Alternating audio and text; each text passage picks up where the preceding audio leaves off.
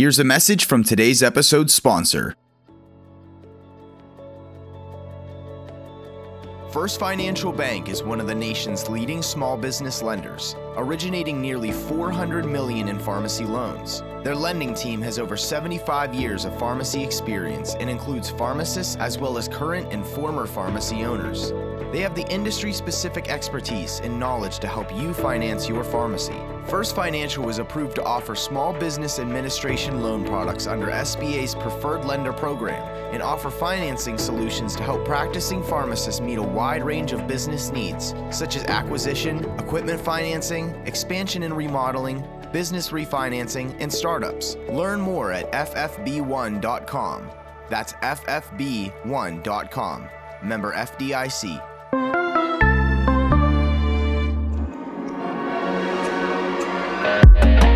You're listening to the Pharmacy Podcast Network.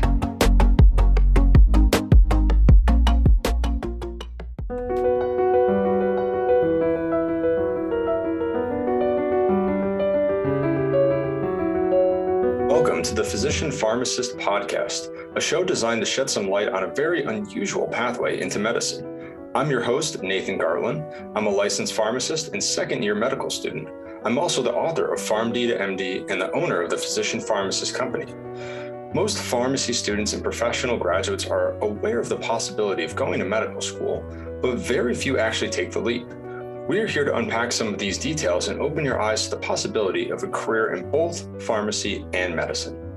In today's show, we will cover topics related to applying to medical school, international medicine, a recap of our entire year of clinical rotations, including surgical rotations, introduce USMLE Step 2, our national licensure exam, and finish up with the medical residency application process. I'm very excited for our third episode of the Physician Pharmacist Podcast mini-series, where we will be interviewing Dr. Tess Calcagno. Dr. Calcagno received her pharmacy doctorate from Duquesne University in 2019. Upon graduation, she immediately matriculated into the University of Miami School of Medicine in Florida.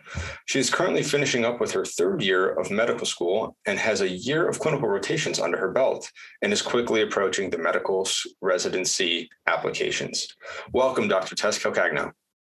Hey, thank you so much for having me on the podcast. It's a pleasure to be here. Yeah, I'm super excited to have you on the show, and I think we're going to have a great episode today, and we're just going to unpack a lot of details and share a lot with the pharmacy community. Yeah, I'd love to. Let's do it. Alrighty. So we'll start out with some general questions. Now that we've heard, your introduction and a little bit about you, let's hear a little bit more about that. What got you started with pharmacy in the first place? Yeah, of course. So I'm originally from central Pennsylvania. I grew up near Hershey, Pennsylvania, specifically. And when I was in high school, I was looking at sort of anything in the healthcare field. And I was very drawn towards pharmacy because, I was really interested in chemistry in high school, and they had, these 6-year PharmB programs. So it seemed like something that was, it would fit like a nice timeline, and I'd have a good career, and I'd be able to, enjoy life outside of my career as well. So I went ahead and took the leap and applied to pharmacy school at Duquesne University with Nate in Pittsburgh. Awesome. Yeah, I followed a very similar kind of introduction into pharmacy as well. I heard about the 2+4 program, and I liked how you mentioned the balance outside of, outside of work and outside of your studies. You could get the degree taken care of in a couple of years, and then you'd have, a pretty good salary and a very good work-life balance. So that was one of the major features that drew me into the practice, as well as, the classic cliche of, I was good at math and science. So I love that. Yeah. It's, it's a cliche answer, but it's honestly, what do we have to go off of in high school, right? So exactly.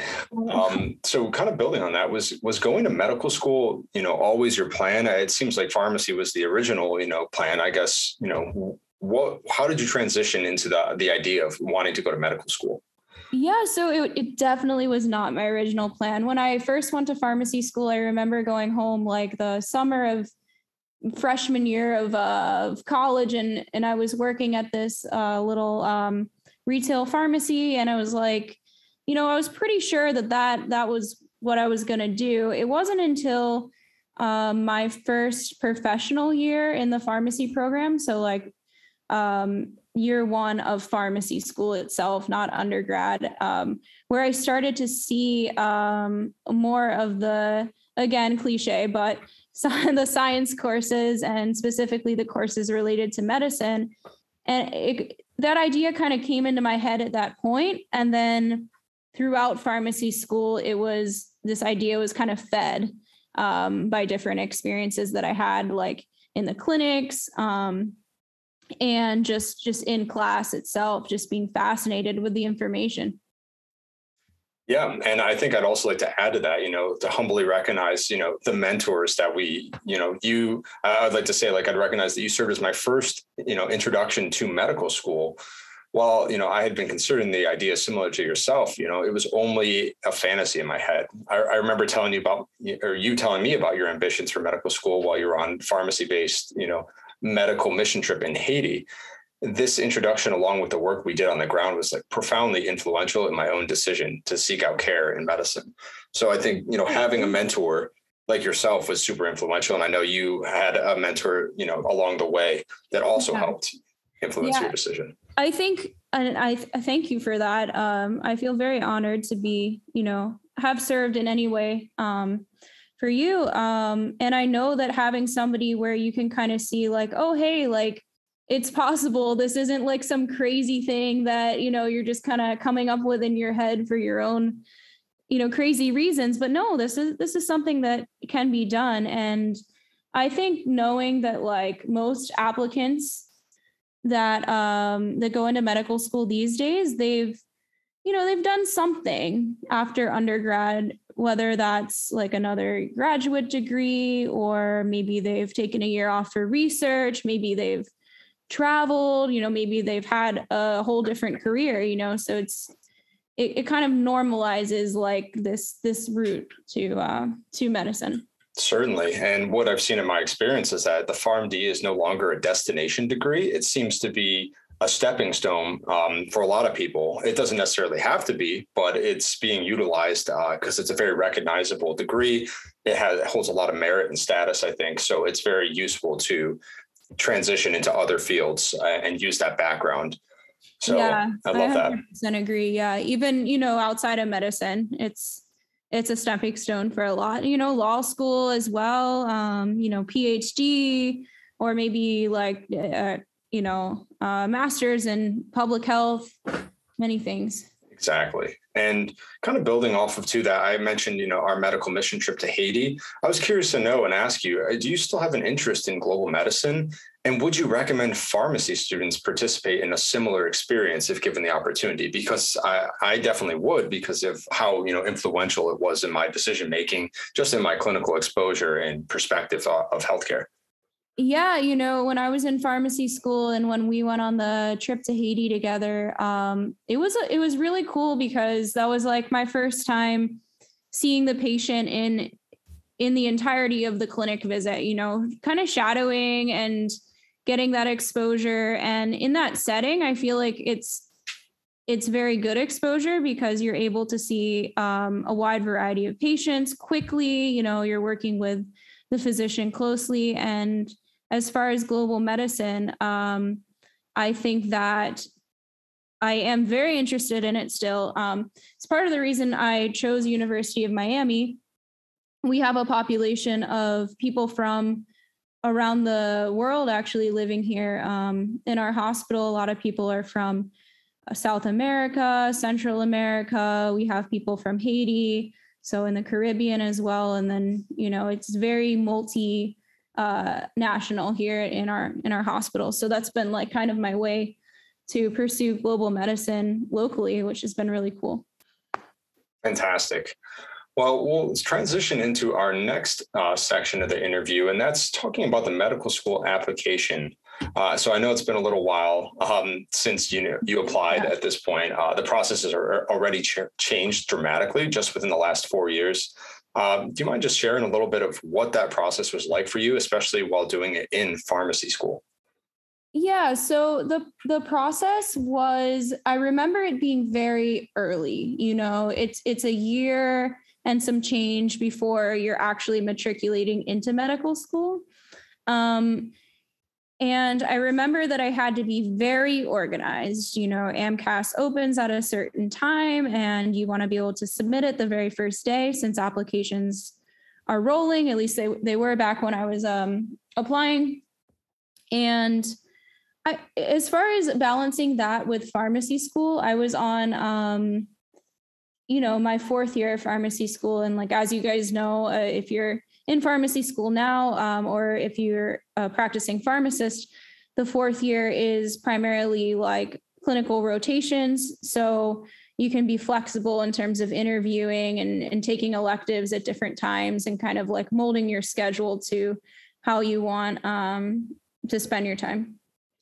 Yeah, that was great. I think 100%. It was much easier once the rotations had started because I could make my own schedule. I wasn't really dependent on exams. And I think that was a major feature that I appreciated. Sure. Like you mentioned, off blocks as well for interview season. So you could fine tune your application or fine tune your experiences to match your interview cycle.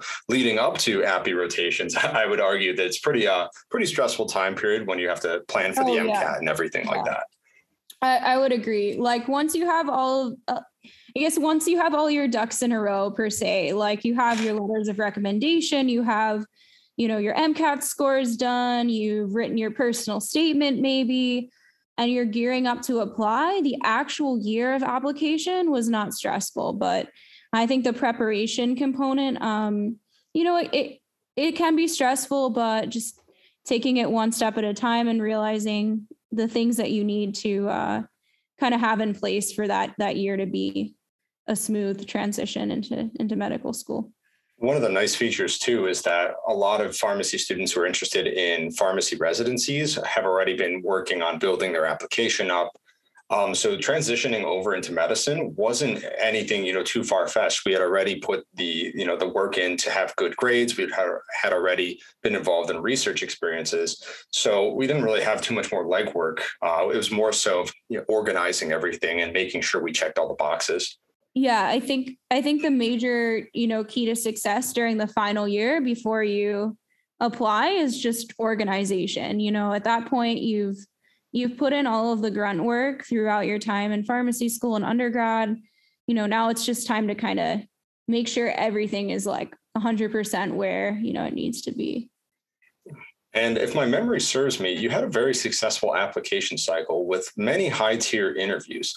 When it came down to it, you kind of prefaced this already, but I know you had to choose between Georgetown and Miami. And Georgetown is a very, well-recognized and prestigious program. How did you come to that decision? Was it as obvious as the interest in international medicine, like you mentioned, or were there other features that you had to consider? Because I know you were really struggling between the two at the time period.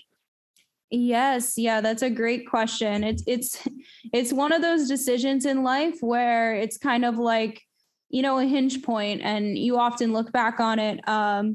But I feel that I made the right decision. And at the time, the reason I made the choice was I grew up in central Pennsylvania. I went to school in Pittsburgh. And I hadn't really lived outside of Pennsylvania. And I kind of wanted to force myself to get out of my comfort zone a little bit. And when I went to interview at the University of Miami, and then when I went back for second look, it felt like a whole new world down here. You have a different language, 50% of the time, different culture, the weather's different. It's a different vibe. So yeah, a lot of it was factors outside of the program itself, because I think at the end of the day, like they were pretty comparable in terms of academics. Fantastic. Alrighty. So kind of moving into the specifics of your medical experience, let's discuss your life in medical school. So as you approach the last year of medical school, could you tell us a little bit about your journey starting at first year? What was it like? How did you adjust? Yeah, so my journey starting first year, Well, it was nice. I had a couple months living in Miami before classes began. During those months, I was actually studying to take the NAPLEX.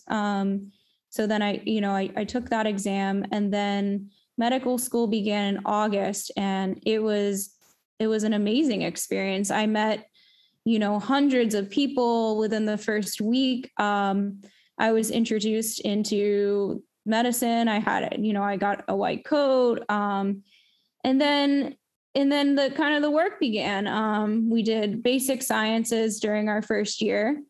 And we began with anatomy, and I just remember working very, very hard, and trying to balance all the classes. It felt very, very similar to pharmacy school. And I know we'll get into that, but yeah.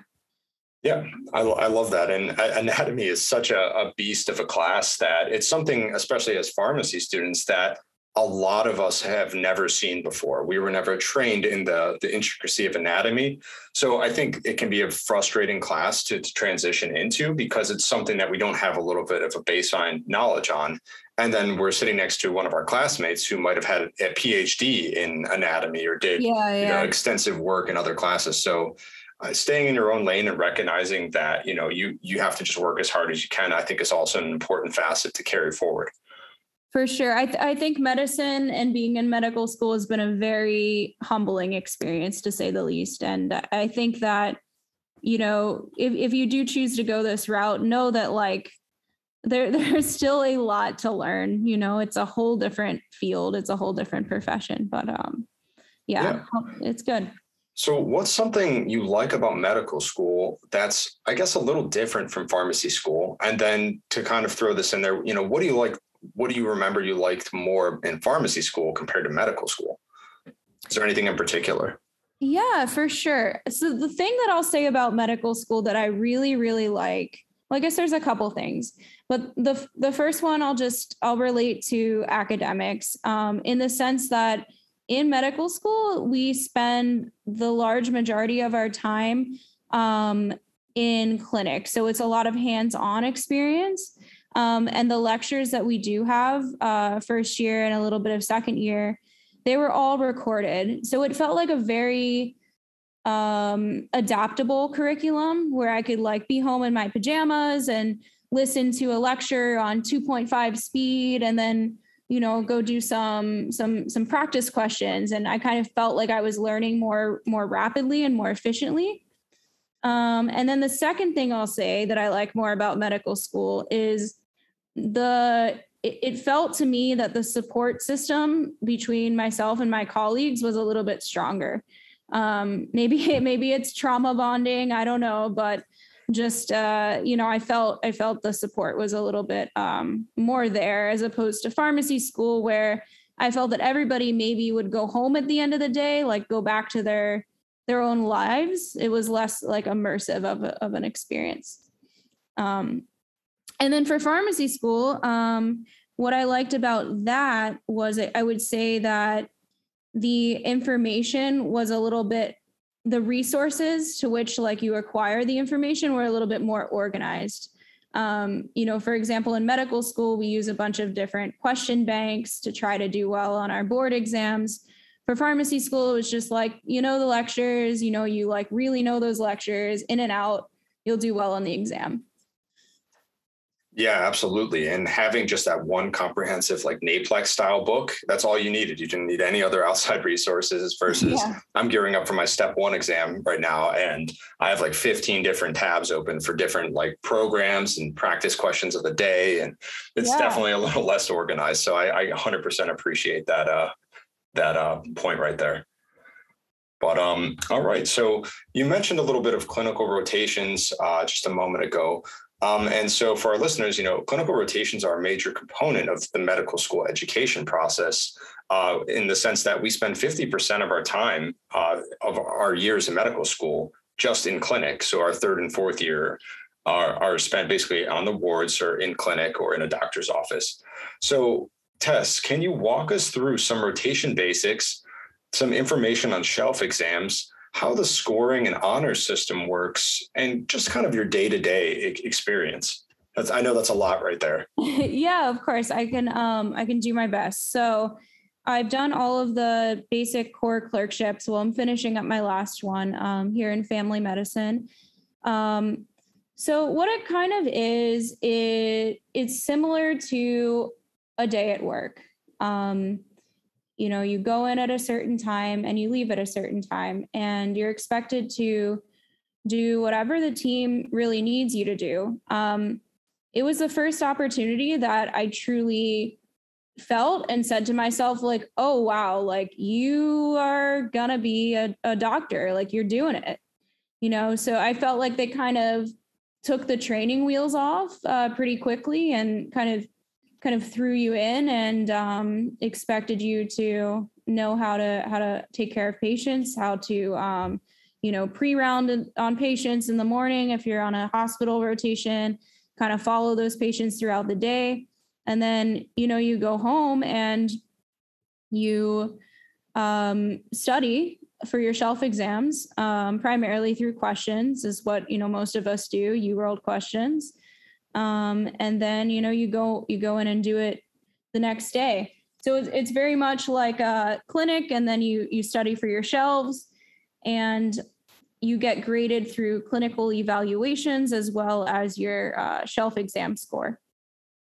Awesome. Yeah. To clarify some of those points, like you mentioned, with shelf exams for our listeners, those are essentially miniature board style checkups to make sure you're learning what you should be learning, and to standardize the education process for across all medical schools.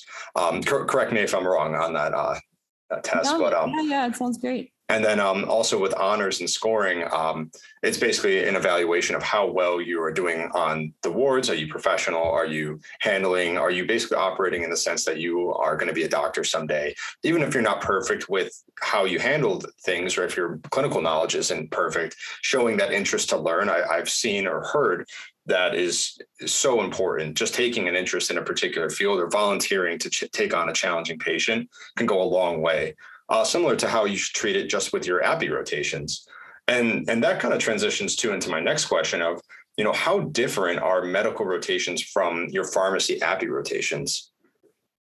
Yeah, so that's a great point. I don't want to give a cop-out answer, but I truly feel that it depends on the rotation. I've had rotations where I've been responsible for 4 or 5 patients on the service, and I would see them in the morning. I'd present them on rounds.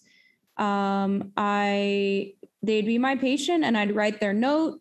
I'd do all the follow-up, and I'd feel like, I'm really at the level of, a resident. But there have been some rotations where you're kind of expected to take more of a role of like shadowing the residents and the other physicians. So it really can depend and vary based on, the team you're with, the specialty you're in, et cetera. For pharmacy rotations, I felt that they were similar. They were all similar to one another, right? Like you kind of had your role as a student, and they would involve you to kind of a standard degree across all rotations.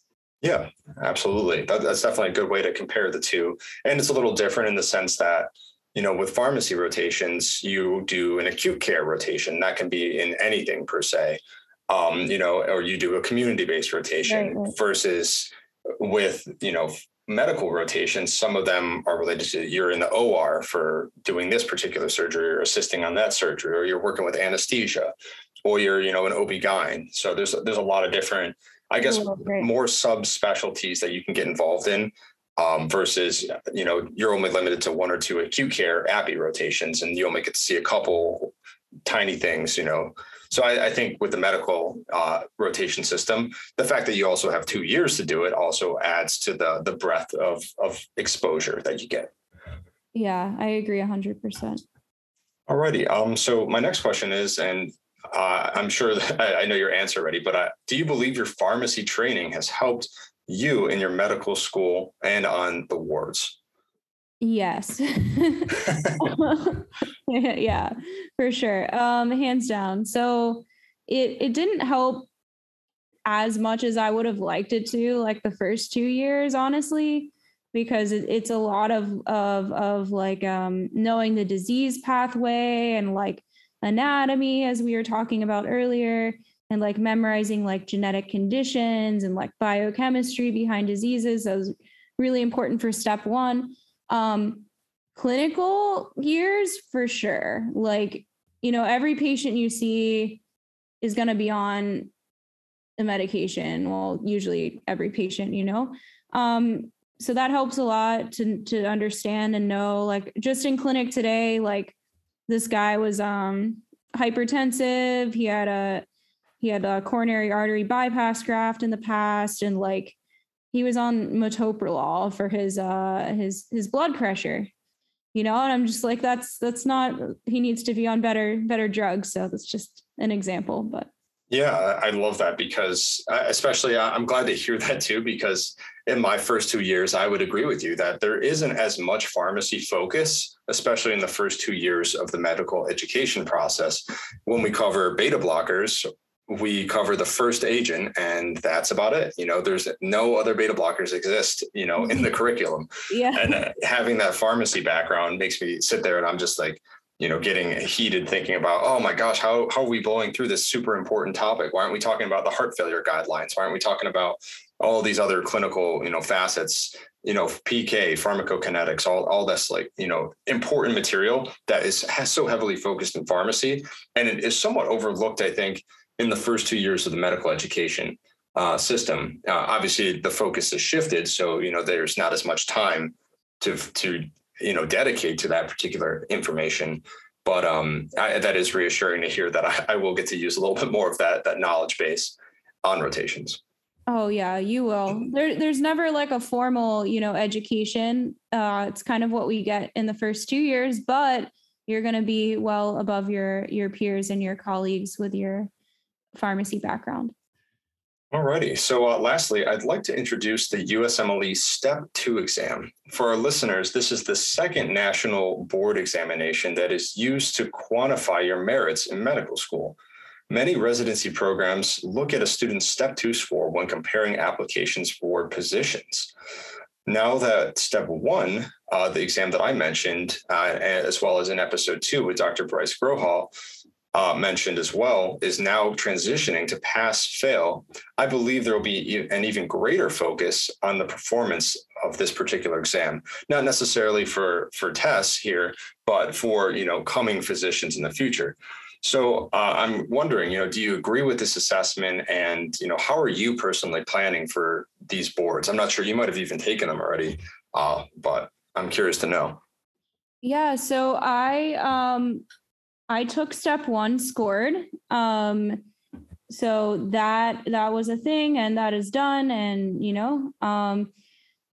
I think that the shift to making Step 1, pass fail makes Step 2 the only objective indicator, So I think that Step 2 will be extremely important for medical students and future residents in the future years, and even during my year, because I know that it's like 50-50 on those people that took Step 1 pass fail versus scored.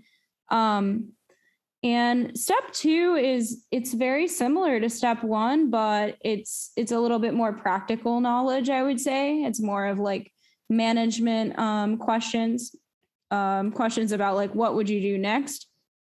And this is very near and dear to my heart right now, because I'm studying for Step 2 and I plan to take it in June. Yeah, that's actually when I'm taking my Step 1 as well. Nice. May 27th. So, all right. Unless I have to push it back, but hopefully that's not the case. But no, that's a good synopsis on Step 2. And I'd agree with you that while I'm happy at the moment that I don't have to put as much effort into Step 1 because of the pass-fail transition, it does worry me a little bit in the sense that all this pressure has now been shifted to the back end of our education process. And a lot of residency programs aren't really sure what to do with the lack of this, what was once a purely objective and deciding a critical component to how to classify, residents for positions, or I guess applicants for residency positions. So it's going to be a very interesting time for medicine. Yeah, I think it's very interesting. And, we'd like to say, oh, well, the shift is going to be focused to research experiences and letters of recommendation, et cetera. But those things are, while important, are not, objective. If you're a program director, like I imagine that it would be nice to just look at the paper and say, okay, this number sounds good, this number not so good, and just kind of flip through things. But I think it's going to become a lot more complex. And I think that, residency program directors have a big task ahead of them. Yeah, I'd agree entirely. And one final point to that is, is this going to turn into which, medical school is more prestigious? Is that going to be a factor? Because we no longer have one of our, objective tests. How can maybe a potentially lower tier medical school applicant compete versus, a Harvard applicant if we've taken away that measure? So there's a lot of pros and cons to the decision. And it's something that I think, like you said, is going to be unfolding as the years progress. So I'm excited to see where the guinea pigs for this. I guess technically, Yeah. Some of your classmates might also be if they didn't take a scored step one, but it is an interesting phenomenon nonetheless. Yeah.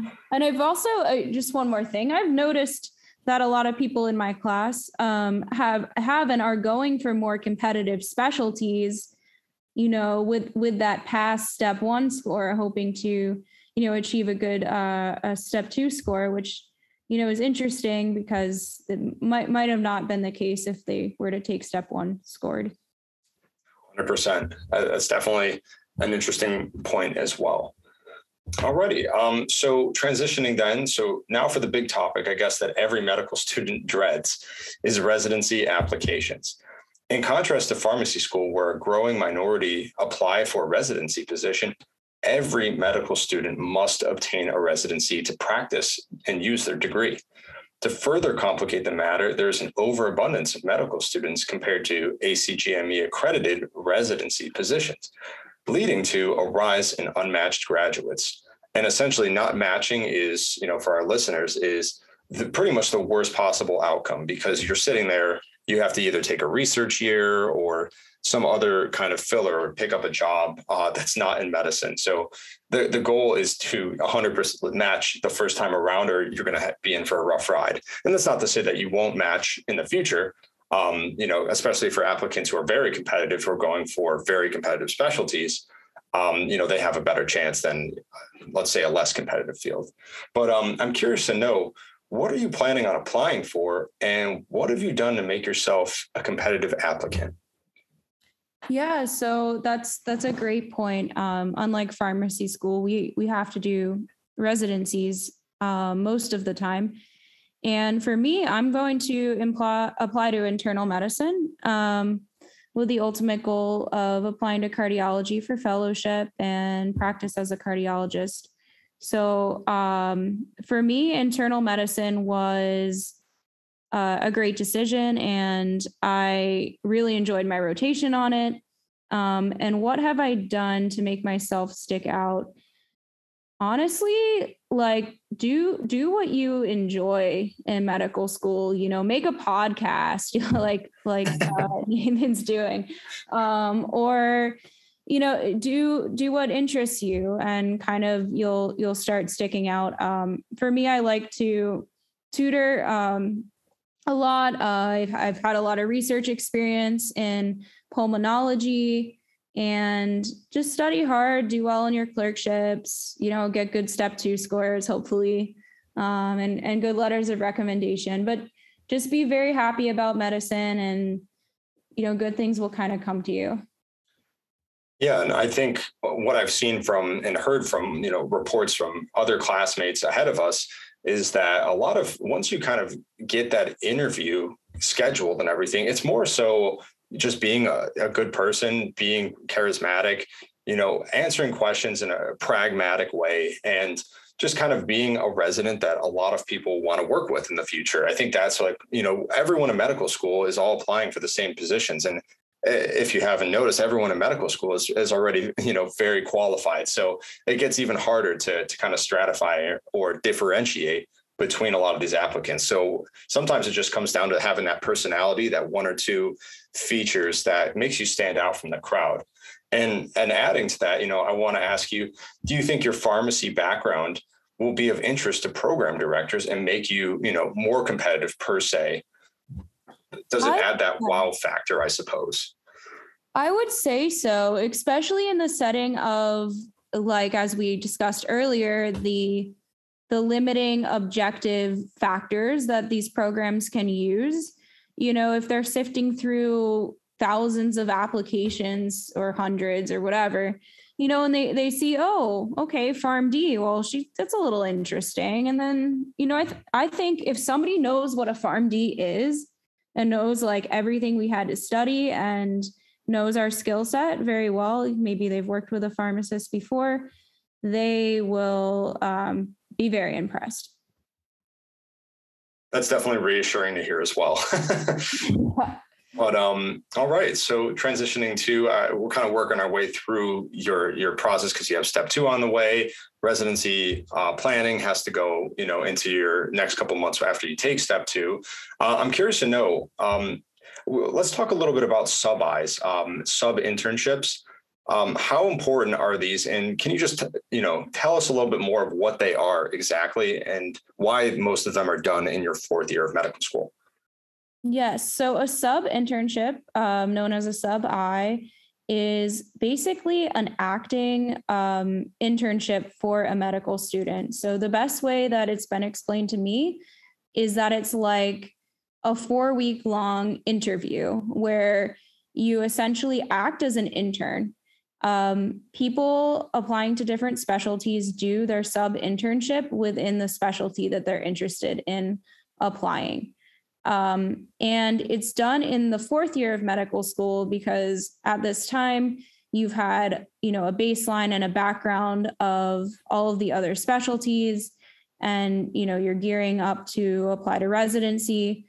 So you kind of want to have like letters of recommendation that represent the closest thing to what these programs will be receiving, in a way. So I'm doing my sub-I in internal medicine in July for 4 weeks. And presumably I'll be working like 12 to 14 hours a day and, getting a letter of recommendation and then submitting it for residency applications. And I think that translates a little bit too to how APPE rotations go when it comes to students interested in, pharmacy residencies. Is a lot of the recommendation is to do competitive, difficult rotations that would prepare you for potential residency interviews or residency spots at different programs. So I think that's a good way to parallel the two. Yeah. And so I guess another question about residency applications is how many programs do students generally apply to?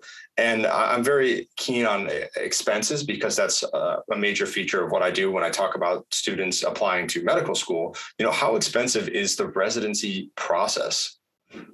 Yeah, so it's a great question. 2 things. One, how many is very, very, very dependent on specialty. I would say for the most, middle of the road specialties in terms of competitiveness, such as like internal medicine, emergency medicine, anesthesia, we want to apply to like 30 programs or maybe less, maybe 20 to 30. However, I have some friends applying to dermatology and orthopedics, and they apply to much more. So it really depends there on what specialty you're applying to. In terms of cost, I heard that this can be paralleled to the cost of applying to medical school in terms of the application itself. However, interviews may be virtual still. They may keep that with or without COVID. It's kind of like something that hasn't really been declared yet.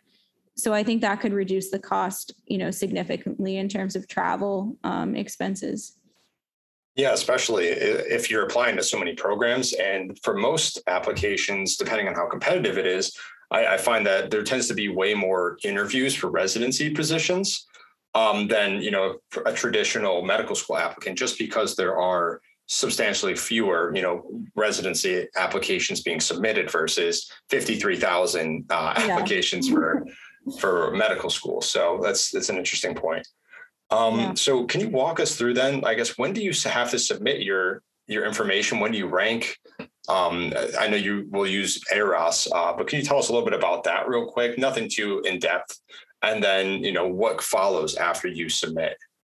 Of course. So I will submit the ERAS application with the letters of recommendation and my step 2 score and all the stuff in the end of September 2022.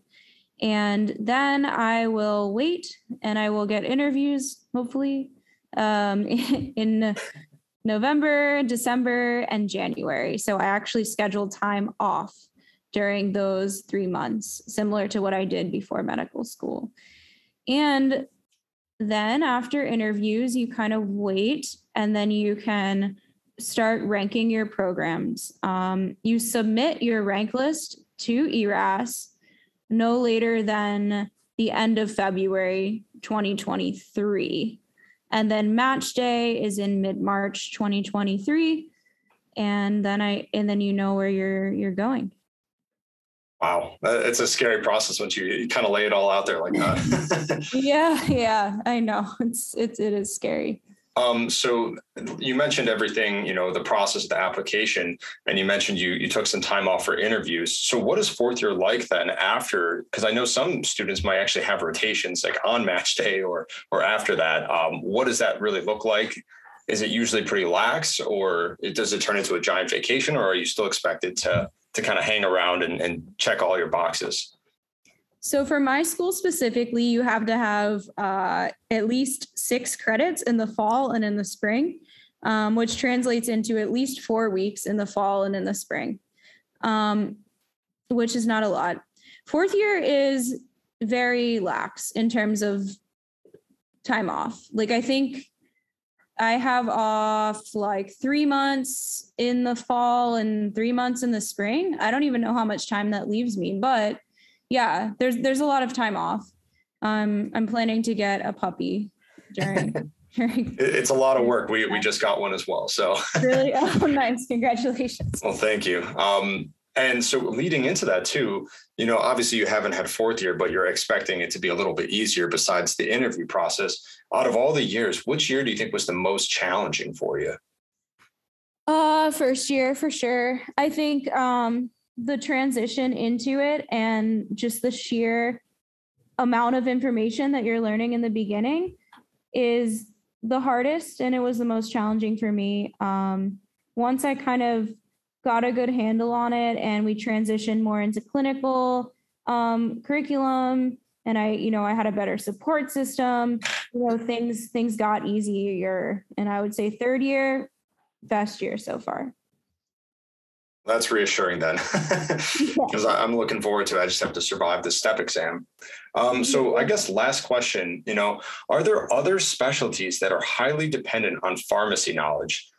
Some come to mind would include like anesthesia or oncology, but are there others that are less obvious? Yeah. First, like probably most of them except for surgery, but some like surprising ones for me, definitely like family medicine, internal medicine, like general, very like a lot of it is medication management. The large majority of the day is spent on medication management for these physicians. Other things that I can think of,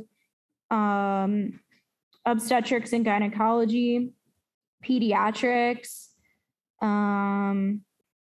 just anything in internal medicine, really. Anesthesia for sure. Yeah, I think that's probably. Yeah, that's a good list, especially like with family medicine. There's so much polypharmacy that you're working on and managing and optimizing medications, which is just a unique skill set that a lot of the medical education system, at least in the first 2 years, doesn't really focus on. So I think that's I think it is reassuring to know that like pharmacy is much more extensively utilized, in the clinical realm versus, what we've seen in our textbooks. Oh, yeah, much more. All right. So we are coming to the final few minutes of our show today, and I want to ask a few closing questions. So how do you think your pharmacy degree will help with your ability to practice medicine or communicate with patients in the future? I know you've somewhat answered this a little bit, but we're thinking long-term per se. Long term, I think it will give me a leg up in quickly identifying, issues with medications and formulating good medication therapy management plans. And I guess on a deeper level, it allows me to really understand what I'm prescribing and doing for my patients as a cardiologist. Medication is one of our biggest tools. So I think having that background and that understanding can give both me the confidence and maybe the patient even a little reassurance that, I know what's going on and how Awesome. best to treat them. Yeah. Yeah. And I guess for individuals considering medical school after pharmacy school, do you have any recommendations you'd like to share with them based on your experiences thus far? Any tips? Yeah, I would say if you really want to do it, try to tune out people that are telling you not to do it, because it was the best decision of my life. And I think that if you have an organized plan and you're willing to put in a little extra work on the front end, the dividends are plentiful in the end. So I'd say go for it and keep your head up and keep working. Yeah, and I think that's such a positive message too, to kind of reiterate that is, for individuals who are considering this particular pathway, you might come across some resistance, which, especially like, for instance, one of my examples is from my parents. They're thinking, oh my gosh, you're going to add 4 more years of your education. You're foregoing a 6-figure salary, and you're doubling your loan burden. What are you doing? Like, just don't do it. And obviously they're very supportive, and that's not something they would, took to heart. But, it's just another feature. Like, you might come across that in your clinical setting, on your API rotations, when you tell, a preceptor or something that you're going into that or considering medicine. So I love that comment. Yeah.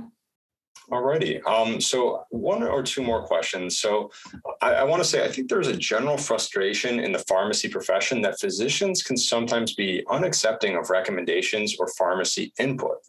What are some ways that we can help break down some of these walls, per se, between the professions and open up better lines of communication? Yeah, I think that's very true. And I've seen really good examples of how we can break down these layers or these walls actually in practice. I think it's really a good idea to have the pharmacist not only on rounds, in the hospital, but have them be present like before rounds also, and have them go and see the patients and really just increase the communication that they have with the team. I was on a team in internal medicine, and we had a pharmacist, and she would just be there during the whole process. And anytime any question about medication needed to be answered, she was there. She was ready to, answer the question and be a really valuable resource. So I would say just open lines of communication and trust between team members. Wonderful. All righty. So we have come to the end of our interview, and I'd like to thank all of our listeners for their attention and interest in medicine. If you have additional questions about the medical school journey, check out my personal website at www.physicianpharmacist.com. Before we let you go, Tess, how can our listeners get in touch with you? Yeah, of course. They can email me, first and last name at gmail.com. Also on Twitter, first and last name. So feel free to reach out. Wonderful. And that information will also be included in the show notes. So feel free to check that out at the end. So thank you so much for being on the podcast, Tess. I look forward to seeing where medicine and pharmacy take you. Best of luck with your rotations and residency applications and step 2 as well. Best of luck to you too. Thank you so much for having me. It was a pleasure. All righty. Have a wonderful week and take care.